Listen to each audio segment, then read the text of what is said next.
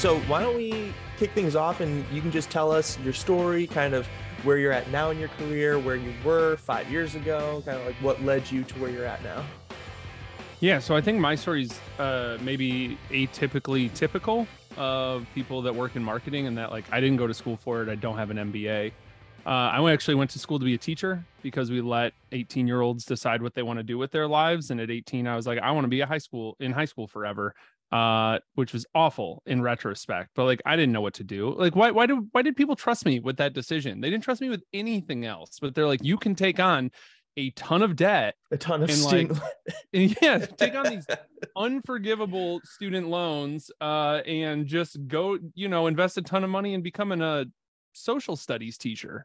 But I did that for 10 years. I was just on a call with somebody else earlier today, and they were like, I get anxious being up in front of people. And I'm like, well, I that was just like beaten out of me by 14-year-olds for like 10 years, because like you show up unprepared in a room of 30 14-year-olds, like they're gonna eat you.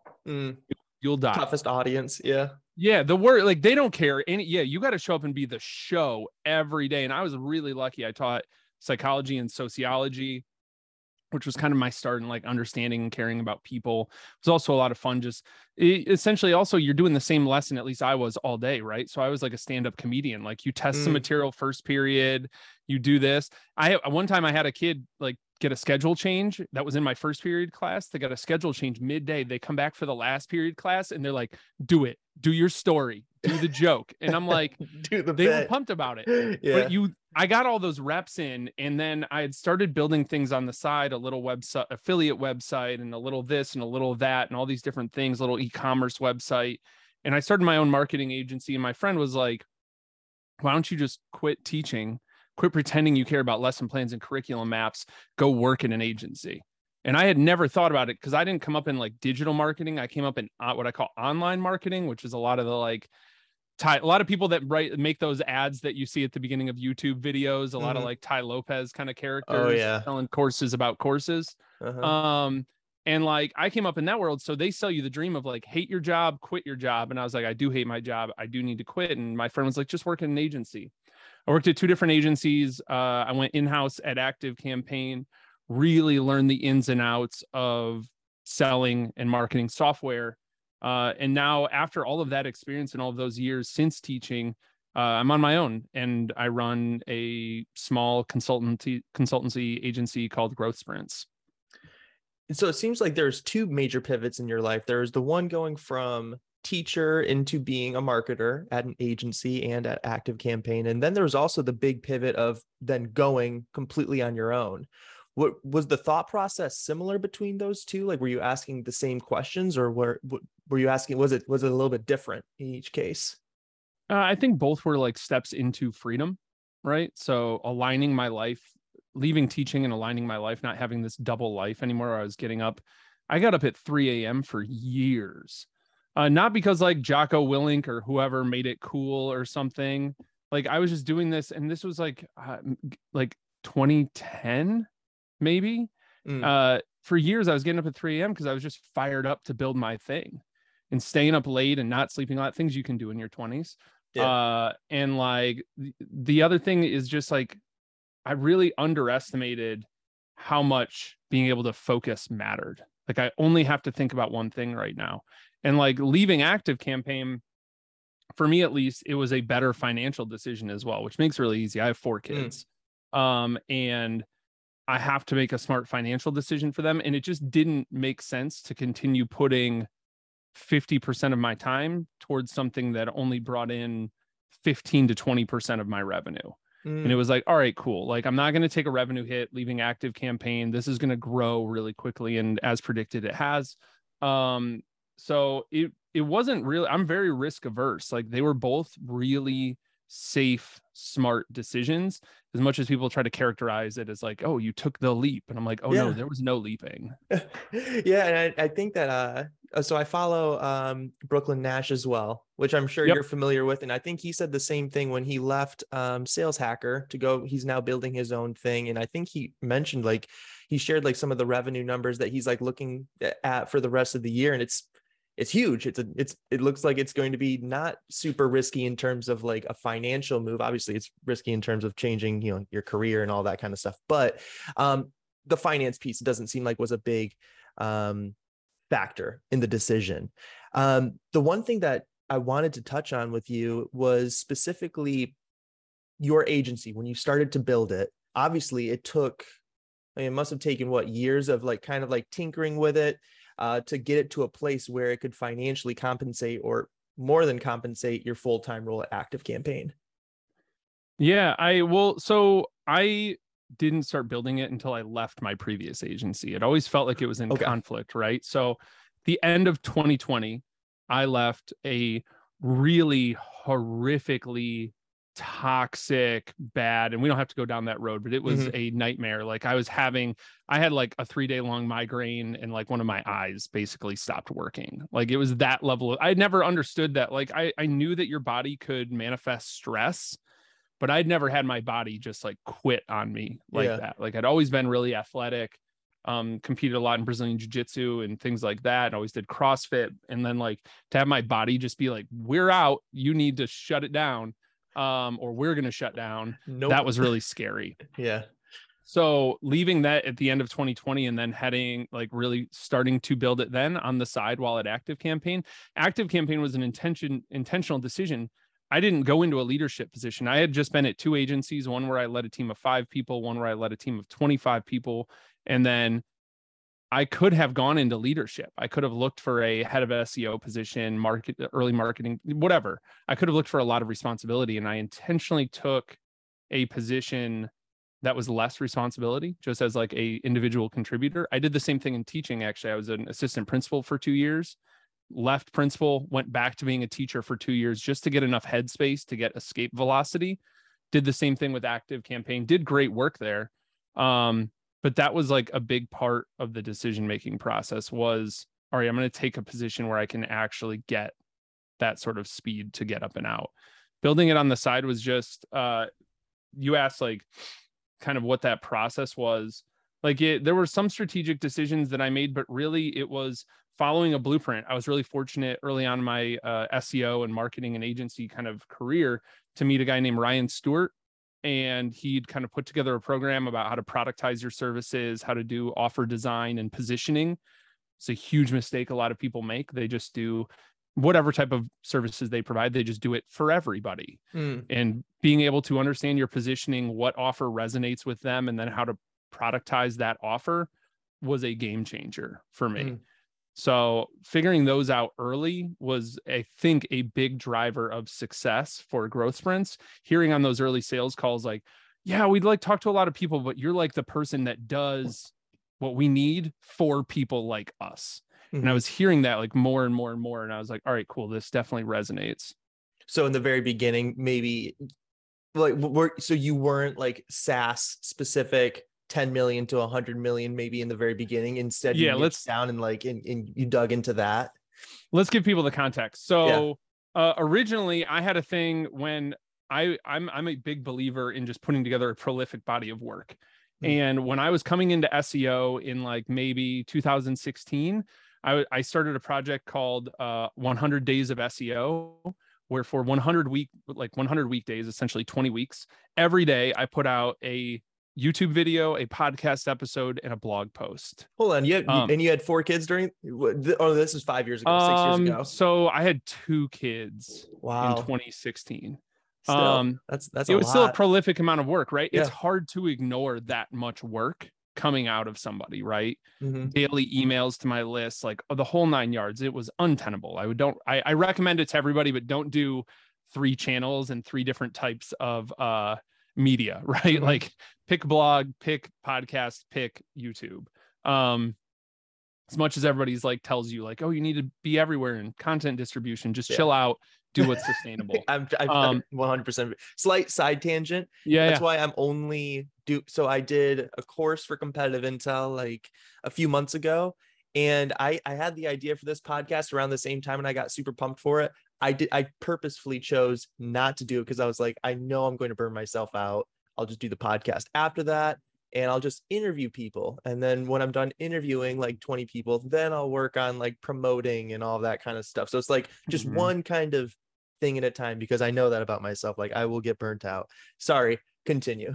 Yeah, no, that's a really good. So that's where I like matured into. I very much have a mindset of like, imagine like I'm a race car, but like in my race car, there is not only no brake pedal, doesn't exist. There's no slowing down. And I have a inherent fear of letting up on the gas. I feel like if I just let up on the gas a little bit, I'll slow down and I'll die. And I've started working with a coach recently. And we've started really talking about this, maybe like mantra or whatever, of like going 5% slower to go 500% further. And that's really changed my outlook on it, because I very much will burn myself out as well.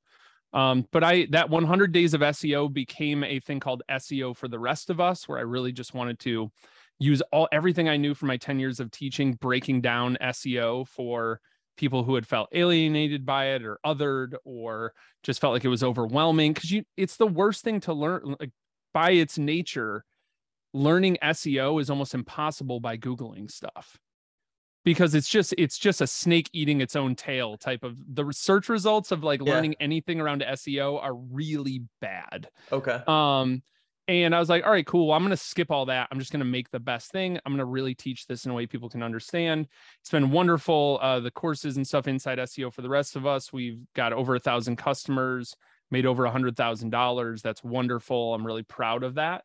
But SEO for the rest of us as a consultancy, who's that for? The rest of us? Like, I didn't have a defined offer. I didn't have defined positioning. And I actually did a breakdown of like all the clients I had ever worked with and Mm-hmm. the ones I really enjoyed, broke them out by industry. And when I looked at it, there was really three main groups that I could focus on. One was authority blogs, like people with tons of traffic, service companies, like whether it's other SEO agencies, design agencies, whatever, CPA firms, that type of thing, or SaaS and software companies. And I really looked at like, who can I get outsized results for? Who have I historically gotten outsized results for? Who do I like working with the most? What's the most interesting work? And SaaS and software companies were the focus. The headline on the GrowthSprints website, growthsprints.co, if anybody wants to look at it, at the time we're recording this, it says we help take SaaS companies from 10 million to 100 million ARR. I'm not an idiot. I know that I'm not going to by myself help a full software company go from 10 million ARR to 100 million. Mm. But that is who I work best with for a lot, like whether it's a resourcing issue or a maturity and understanding of content marketing and SEO within the organization. There's a bullet list of characteristics that make that stage kind of. There's some people that are like below 10 million ARR that's like, this is still a great fit. Love working with them. But like that tends to be why that like type of positioning. But that's like why and kind of where the focus is now. Okay. Yeah, I absolutely love that. That's like exactly what you kind of preach in order to find your right audience, the people that are going to actually be interested in your services and that you're going to actually enjoy working with. And they'll One thing, do it. and Like, yeah, money is great. I love money, right? It's I do too. wonderful. I do I too. come from such a like weird background with all these hangups and scarcity mindset and didn't have money growing up. And like, so all of these like issues, right? Mm. But so I love money. And I'm not ashamed about that because it allows me to do really great things in the world and put money and things towards stuff I care about. However, being able to have clients that do the thing that they've paid you to help them with Mm. is way more rewarding than that. I can't tell you the number of early clients. Like when I look at all those clients that I charge like $500, $1,000, $2,000 to, none of them did the work. None of Mm. them did the thing that we'd work on a content strategy. They wouldn't do it. I'd give them all this SEO stuff. And like, if I didn't go in and do it on their website, it would never get done. And I kind of like broke my little marketer heart Yeah. that like all my stuff was just sitting and dying in somebody's Google Drive.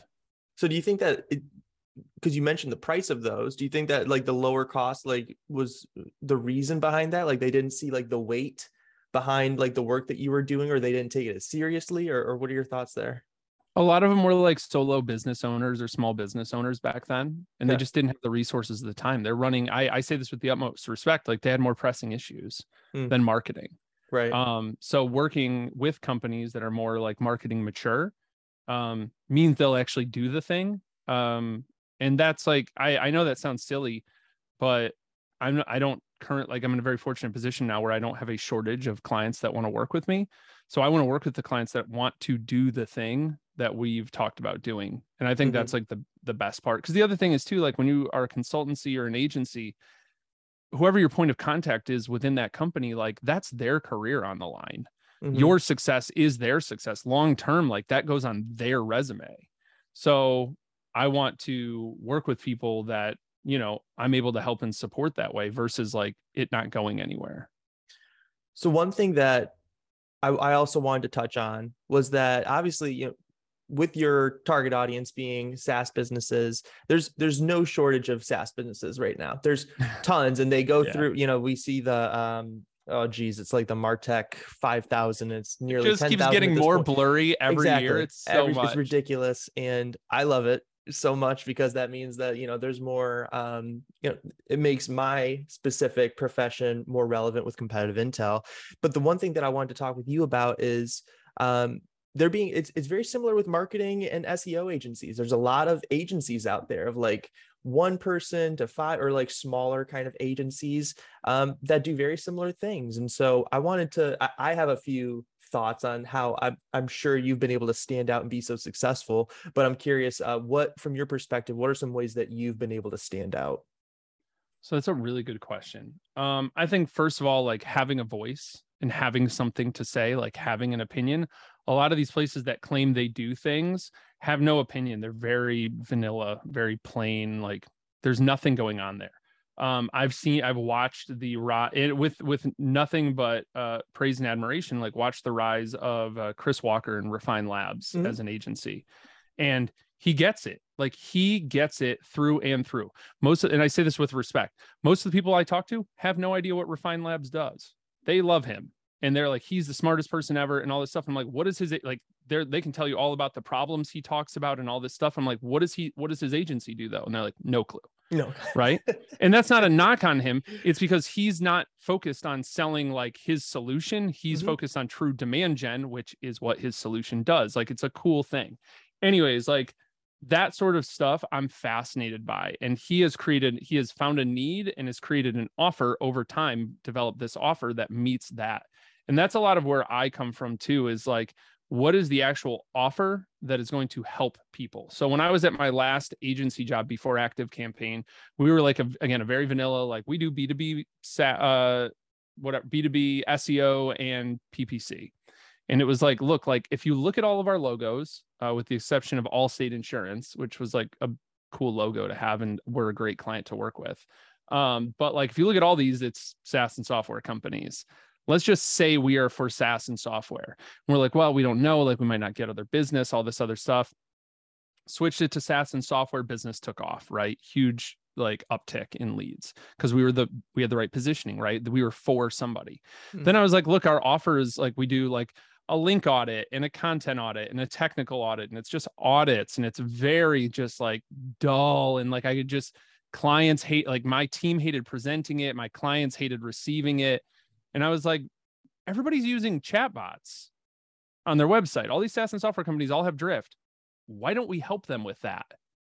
Brought that training into the team. Right. And now like that I work, on growth sprints, like that sort of idea and all those different things that were like my IP, I brought into what I do, right? Like I don't do standard SEO. My offer doesn't even make sense compared to SEO agencies. They're all about 6 to 12 month retainers. Spoiler, that's not how long it takes SEO to work ever. All my agreements are 2 to 3 months max, right? I have separate sprints. I call them sprints, right? The name growth sprints, right? I do one around digital PR, one around very like standard content led SEO, one around conversational marketing. I'm getting asked more and more about social selling. Like, how do you build an audience on LinkedIn? How can you help our CEO figure out what to post on LinkedIn and drive more business for the company, drive a better like hiring brand? I have a lot of thoughts on that. I've started helping clients on that. And then like revenue focused content where I just throw the SEO tools out the window and talk to the people who talk to customers. That offer has made all the difference. And I've seen it's a compliment to me. I've seen my offer creep into other agencies now where they're starting to like offer these same things and even offer sprints, which I think is really interesting, and it's fine, right? It's healthy competition, we'll call There you it. go. Yeah. But like that offers really, I think, what's helped me stand out, as well as the fact that I am loud and I have opinions and I like copywriting and I like building an audience around what I do. Right. Yeah. And I mean, you've been building content so since 2016, is that really like when you say that you like had your start and you were like really publishing regularly? Yeah, I think some people maybe like knew about me before that. Maybe I'd been talking a little bit, but I was like doing SEO for wedding photographers Oh, okay. for, like before that. Like it was very like, but it was still like the same. Like I knew I needed to be for somebody exactly. Mm-hmm. And like, so I was building an audience of wedding photographers and like figuring that out. And like, that's always been a part of it. Right. Okay. So to summarize that, right. So having opinions, not being afraid to share your opinions, publishing content like around the thing that you are specializing in regularly to get your voice out there, and niching down on your positioning, really narrowing in on a specific group of companies. So in your case, it was SaaS businesses that are between 10 and 100 million ARR, and specifying on your offering. You're not just doing like audits, you're doing very specific things that that they're actually going to find value in, that you're speaking their language essentially with your messaging. Yeah. And like what moves the needle for them. Like I knew them well, and people are like, well, why do you do this? Like break down your offer for me. Cause I also do coaching for other SEO agencies, and they like try to deconstruct what I do. And I'm like, it's not like, you can't steal this because you haven't worked with the companies I've worked with. You can't get on a sales call and sell this stuff because you don't know it. So I could tell you all the things, but when they ask questions, you're not going to have an answer. When they ask for examples, like I'm big on showing and not telling. So in the sales process, they ask me questions about stuff. I'm like, can I just show you an example of this? Yeah. And everybody loves that, right? Like and I prefer it. So like you can't steal it. You can't like just kind of copy it without having that experience to back it up. Like you work with enough good CMOs and VPs and directors at these companies, they can smell that, and good for them. Like they can smell that from a mile away if you don't know what you're talking about. Mm-hmm. So I think that's a big part of it too. Nice. Okay. Last question, then we'll wrap up. So I obviously, so the way that I know you is through the community that you built, All In. And for those that don't know, number one, I'm a little bit even scared to mention it because I don't want more people to join. I it's at like the perfect amount of people. It's like at like 500. Because I mean, I'm sure you're aware of this. I feel like communities, it's like once you get to like this like sweet spot of between like 500 and I don't know if it's like 750 or 1,000, then it starts to get a little noisy, a little bit unorganized. But in either case, I do want to like at the very least shout you out. It's full of really great advice and engagement.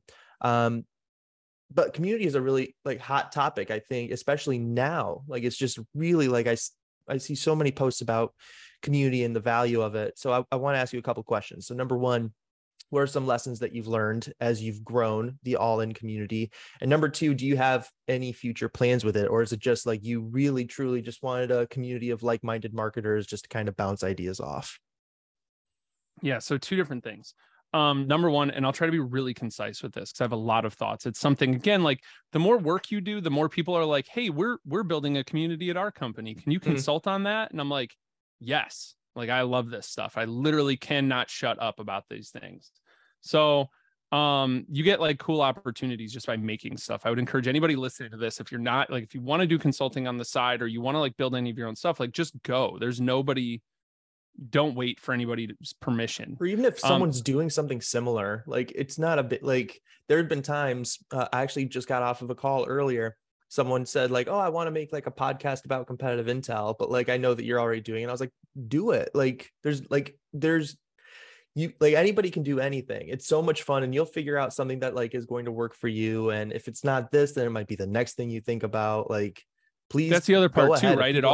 There's like a really cool overlap with the next thing and the next thing and the next thing where it's not a zero sum game, right? Like you're going to build, if we had 3 more hours, I would list out all the terrible projects I've launched that haven't gone anywhere and stuff, like all the ideas that failed and the posts and like there's so much iterating along the way and you learn from it just kind of naturally. But I think the thing with community is a lot of times right now, people are trying to build community and they're using the word community and audience as synonyms, and they are very, very different. I just watched a community get launched, and it's the community manager talking to themselves right now. And there's nothing wrong with that, because that's how they start. What you don't see in community is all of the back end work, right? All of the DMs, all the connecting, right? You see a great party. Oh, there's a lot of people at that party, but nobody's talking. What's going on? This feels kind of dull. How do we make this party more interesting? Because in audience is I talk to you, right? Or we talk to each other. Community is they talk to each other, and I don't even need to be there anymore. My job is, I think about it like call it like the dinner party strategy, right? Or the pizza party strategy, or something more fun than that. But like your job is just to walk up to people and be like, oh, you're into this? They're into that. You two should talk. And then you just Homer Simpson fade into the bushes, right? And then go connect other people. And then eventually they're like, why would I ever leave this community? All my best friends are here. Or this is where the homies hang out and talk. And what's cool is mine's in Slack, and it's quiet, right? Like there's not a lot going on. There's not a lot of noise. There's also not a lot of people that bop in, ask a question, and then disappear forever. And that's because I'm ruthless with that stuff. If you come in and you ask a question and I search your name in Slack, this is exactly my workflow. So somebody doing this can tactically steal it. I search in Slack, has this person said anything recently? And if they haven't said anything in the last 30 days, I delete their question. I delete their promotional post. Ooh. And I'm like, look, love your question. This is awesome. And it's a very soft DM of just like, hey, we love to, when you joined, one of the things I mentioned in the original email, when you clicked the link to come into Slack, was we look for a 10-to-1 ratio of like giving to asking. So I'd love to have you here. You have a lot of great thoughts. That was a great question you asked, but have to hold firm that you're engaging with other people and providing that value. And most of those people they're like, no, totally get it. Yeah. And they never come back. Right. But that's fine, because I don't want to be another one of those. I start, so much of what I start is very much a for the rest of us. When I went in-house, I joined a bunch of communities and I was like, these suck. We can do it. This can be better. So I started learning about it and stuff like that. But that's the biggest learning that I've had is it's all the behind the scenes stuff that like nobody talks about. And it's not the same as audience. Really quickly, in terms of the future, I don't know. I've been like vertically aligning everything. I think I've built what you would call in like the creator economy, a strip mall business, where I have all these little separate products and entities, right? I have All In and SEO for the Rest of Us and Growth Sprints, and they're sitting next to each other. And what I want to build is a skyscraper business where everything connects, everything pushes to one thing, which is Growth Sprints. So I don't know. I have some really cool ideas. Right now, I just like being, like I said, one of the homies in in All In, and hanging out with people. That's the benefit that I get out of it. It's where I DM my friends.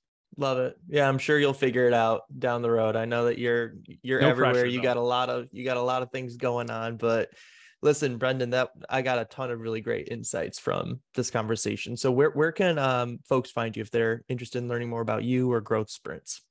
Yeah, you can just Google Growth Sprints. The website will come up.